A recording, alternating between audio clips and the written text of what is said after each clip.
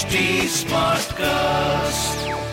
You are listening to a Mint production brought to you by HT Smartcast.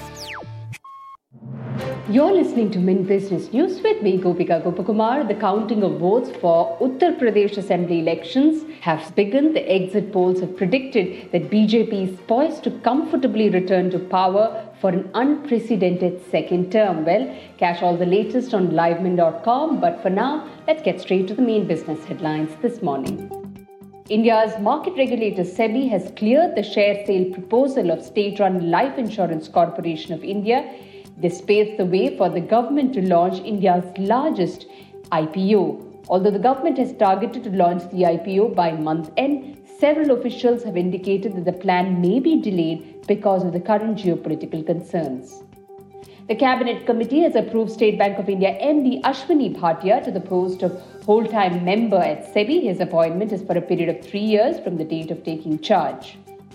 Tata Group firm said its Singapore-based joint venture Resurgent Power Ventures has won the bid to acquire the stressed asset of Southeast UP Power Transmission Company through its resolution process under the IBC. Tata Power did not disclose the bid offered by Resurgent Power Ventures. The leading textile and apparels firm Raymond said it has appointed Sunil Kataria as the CEO of its lifestyle business. It has strengthened its leadership team by onboarding the seasoned professional reckoned for leading large-scale business transformation, creating strong consumer brands in India and Southeast Asia. FMCG major HUL has appointed Madhusudana Rao as the Executive Director, Beauty and Wellbeing and Personal Care segment, and Deepak Subramaniam as its Executive Director for the Home Care segment. Rao takes over from Priya Nair, who will move into a global role as Chief Marketing Officer for Beauty and Wellbeing. Subramaniam will take over from Prabha Narasimhan, who has decided to leave the company to pursue external opportunity. Future Retail has informed Bombay Stock Exchange that it has received certain termination notices in respect of subleased properties of Reliance Industries.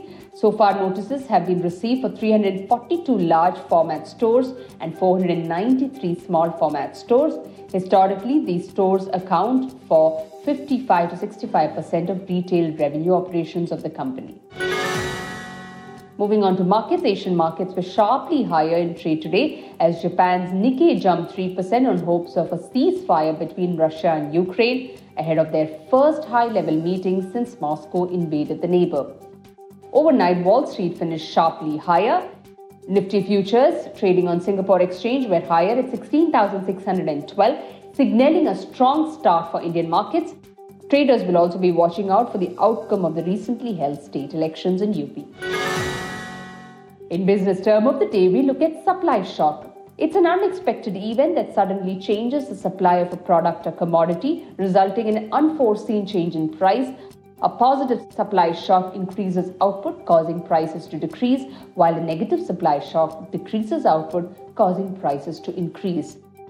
A case in point is a recent invasion of Ukraine by Russia, which has led to US and its allies imposing sanction on Russia, resulting in a jump in oil prices. With that, it's a wrap on today's edition. Thanks for tuning in. Have a great day. Do stay tuned to livemint.com for all the latest updates on UP elections counting. See you tomorrow. Bye-bye.